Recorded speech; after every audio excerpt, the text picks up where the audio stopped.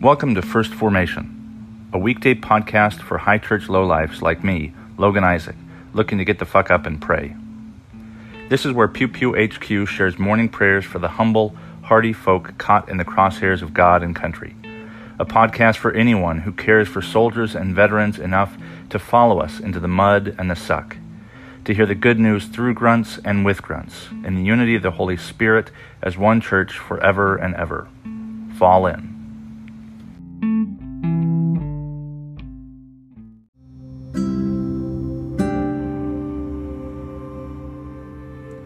Psalm 101. I will sing of loyalty and of justice to you, O Lord. I will sing. I will study the way that is blameless. When shall I attain it? I will walk with integrity of heart within my house. I will not set before my eyes anything that is base. I hate the work of those who fall away. It shall not cling to me. Perverseness of heart shall be far from me. I will know nothing of evil. One who secretly slanders a neighbor I will destroy. A haughty look and an arrogant heart I will not tolerate. I will look with favor on the faithful in the land, so that they may live with me. Whoever walks in the way that is blameless shall minister to me. No one who practices deceit shall remain in my house. No one who utters lies shall continue in my presence. Morning by morning I will destroy all the wicked in the land, cutting off all evildoers from the city of the Lord. 2 Kings chapter 18, verses 9 through 18. In the 4th year of King Hezekiah, which was the 7th year of King Hoshea, son of Elah of Israel, King Shalmaneser of Assyria came up against Samaria, besieged it, and at the end of 3 years took it. In the 6th year of Hezekiah, which was the 9th year of King Hoshea of Israel, Samaria was taken. The king of Assyria carried the Israelites away to Assyria, settled them in Halah, on the Habor, the river of Gozan, and in the cities of the Medes. Because they did not obey the voice of the Lord their God, but transgressed his covenant, all that Moses, the servant of the Lord, had commanded, they neither listened nor obeyed. In the 14th year of King Hezekiah, King Sennacherib of Assyria came up against all the fortified cities of Judah and captured them. King Hezekiah of Judah sent to the king of Assyria Lachish, saying, I have done wrong. Withdraw from me. Whatever you impose on me, I will bear. The king of Assyria demanded of King Hezekiah of Judah 300 talents of silver and 30 talents of gold. Hezekiah gave him all the silver that was in the house of the Lord and the treasuries of the king's house. At that time, Hezekiah stripped the gold from the doors of the temple of the Lord, and from the doorposts that King Hezekiah of Judah had overlaid and gave to the king of Assyria. The king of Assyria sent the Tartan, the Rabsari, and the Rabshakeh with a great army from Lachish to King Hezekiah at Jerusalem. They went up and came to Jerusalem. When they arrived, they came and stood by the conduit of the upper pool, which is on the highway to the fuller's field. When they called for the king, there came out to Eliakim, son of Hilkiah, who was in charge of the palace, and Shebna the secretary, and Joah, son of Asaph, the recorder. 1 Timothy chapter 4, verses 6 through 16. If you put these instructions before the brothers and sisters, you will be a good servant of Christ Jesus, nourished on the words of the faith and of the sound teaching that you have followed. Have nothing to do with profane myths and old wives' tales. Train yourself in godliness, for while physical training is of some value, godliness is valuable in every way, holding promise for both the present life and the life to come. The saying is sure and worthy of full acceptance. For to this end we toil and struggle, because we have our hope set on the living God, who is the Savior of all people, especially of those who believe. These are the things you must insist on and teach. Let no one despise your youth, but set the believers an example in speech and conduct, in love, in faith, and purity. Until I arrive, give attention to the public reading of Scripture, to exhorting, to teaching. Do not neglect the gift that is in you, which was given to you through prophecy with the laying on of hands by the council of elders.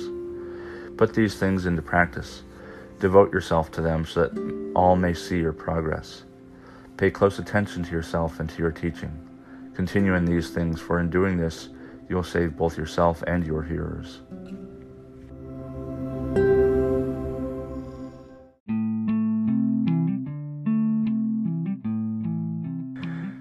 and welcome to the 14th Tuesday after Pentecost. This morning's readings, after Psalm 101, we have another reading from 2 Kings and a reading from 1 Timothy, just like yesterday, but slightly different passages for Timothy and Kings. And the theme here is really subtle, but I think it relates to humility, which I've kind of been going off on lately. And the passage from 2 Kings has this just narrative story about Hezekiah and the capture of Jerusalem by the Assyrians, King Sennacherib of Assyria.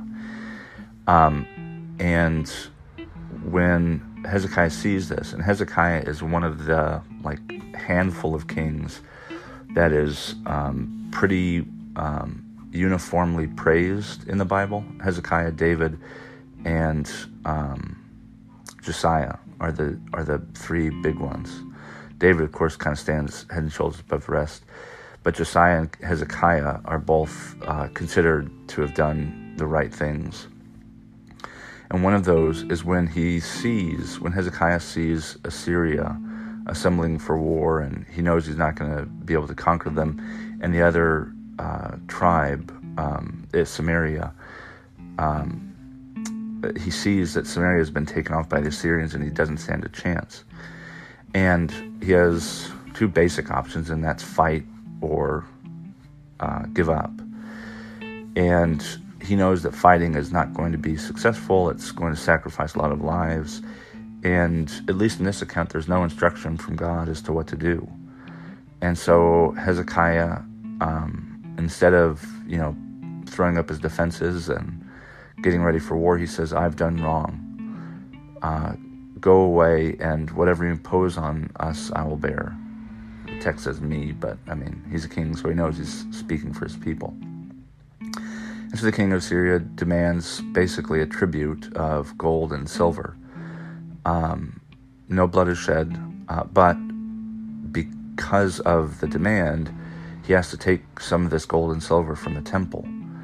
And again, God doesn't object. God doesn't intervene. The prophets don't have anything to say in this selection for this morning. And so it seems like this is happening. It's, he's doing the best with what he's got. And nobody dies. And it's humiliating, but he saved perhaps his economy, certainly many of the lives of his people, even though he sacrificed his pride. In the letter to Timothy, this seems connected. There's the same letter that talks about fight the good fight of the faith. And that fight includes training yourself in godliness. Physical training is great, Paul says, but what really you should be training for is not this life, but the life to come. And so Paul gives Timothy some instruction on how to live this good life. And the point of this, in the last verse, he says, "Pay close attention to yourself and to your teaching. Continue in these things, for in doing so you will save both yourself and your hearers." And so the passage from Kings is about saving his people and himself, trying to do the best with what you've got, making sure that the interests and the lives of others are taken into consideration. And this passage in 1 Timothy is similar. It's again about, think of others. Don't do things because they benefit you necessarily. Do things because they benefit others, because they secure your own eternal salvation and the life to come. If there's a theme outside just, kind of humility, it's also, you have to trust that that what you don't see or know, you have to take actions. You have to gamble, I suppose. You have to invest. You have to put something into your future safety and well-being, even if you can't see it right now. And Paul is over and over again talking about, not just in this letter, but in most of his teachings about, the life to come and what it means to be a member of the body of Christ, of Christ's sacrifice on the cross, and how to live in such a way so as to secure, to break into this world, the heavenly hereafter that one day we'll see unfold, but for now we can only hope to glimpse through doing these things that make Christ and make heaven and God present in our own life and in the world today. But we won't know. It's a leap of faith. It will take no lack of humility and faith to take that leap and to do the things now, even if we can't fully know and be certain of what is to come.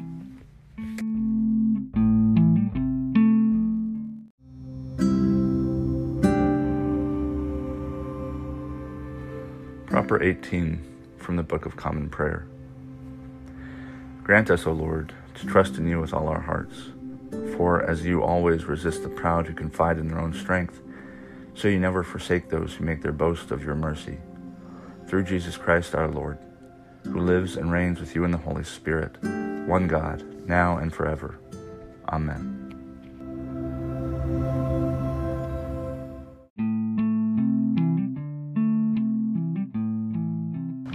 Thank you for falling in to First Formation, where Pew Pew HQ shares morning prayers for the humble, hardy folk caught in the crosshairs of God and country.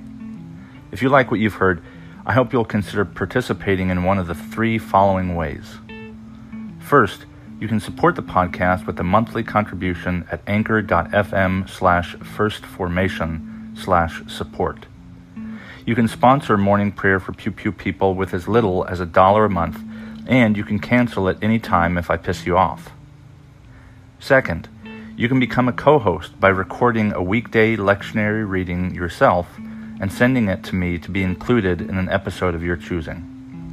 Instructions for co-hosts will be provided to you directly, and you don't have to be a grunt to participate in First Formation in this or any way.